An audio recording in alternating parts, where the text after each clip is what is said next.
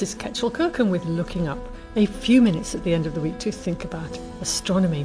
Right, well, I'm here in the common room at the University of Cape Town with Simon de Wet, who's a PhD student. And he's going to tell us about his research, which is about gamma ray bursts. And I'm very excited because this involves the word explosion, which we always like. So, good afternoon. Good afternoon. Now, your research about gamma ray bursts, what the heck is one of those? Well, gamma ray bursts are the most luminous and most energetic explosions in the universe, and that's what makes them really amazing. They're super bright, so we can observe them coming from the most distant reaches of the universe.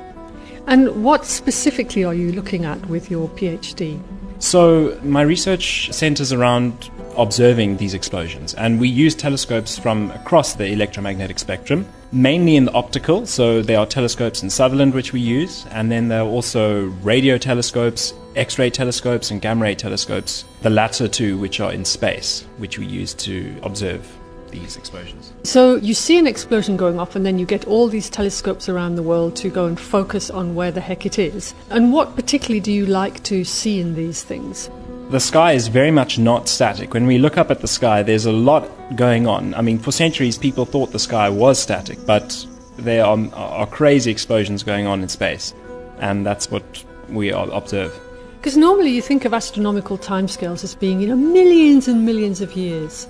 But you're talking about something that happens over, you said it was a short timescale. How short? Mm-hmm. So the gamma ray bursts themselves can last anything from less than a second to thousands of seconds. Thousands of seconds, that's it. And so what causes one? Well, there's basically two main causes behind the gamma ray bursts. The leading cause for the long gamma ray bursts are exploding massive stars that collapse at the end of their lives. And the short gamma ray bursts are produced by two compact objects merging. Compact objects meaning black holes or neutron stars. Okay, and so they produce a gamma ray burst, this very, very, very bright explosion, this big bright flash. And do they also produce gravitational waves? So yes, in fact, but it's mainly the short gamma ray bursts. When you have these two compact objects merging, they send out these ripples in the surface of space-time that can be observed as gravitational waves. What's kind of the end point? What is it that you're after when you're looking at these massive explosions? What we're looking at is we're trying to understand the universe. We're trying to understand stars and how they evolve and how they end their lives. Yeah, I think the big picture is what is our place in the universe. How often do they happen? There's about maybe 2 or 3 per week, but the number that we actually observe is maybe 1 every month or so.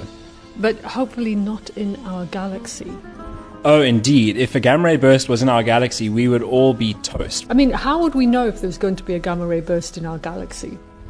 Well, we would have to look at stars that are getting close to the ends of their lifetimes and observing them and trying to get some signals or signs that they may be collapsing soon. Right, and I mean, the thought is there's always gamma ray bursts happening around the universe. And there must be all these planets then with possibly harbouring life of various kinds that just get completely frazzled by these gamma ray bursts. Is that right? There are, some scientists have even said that some of the mass extinctions that happened on Earth were perhaps due to gamma ray bursts. People, it's tough out there. Enjoy your life while you can. And for now, this is Ketchel Kirkham wishing us clear skies. And thank you, Simon de Wet, for telling us about something truly awful. Thank you very much. Yes.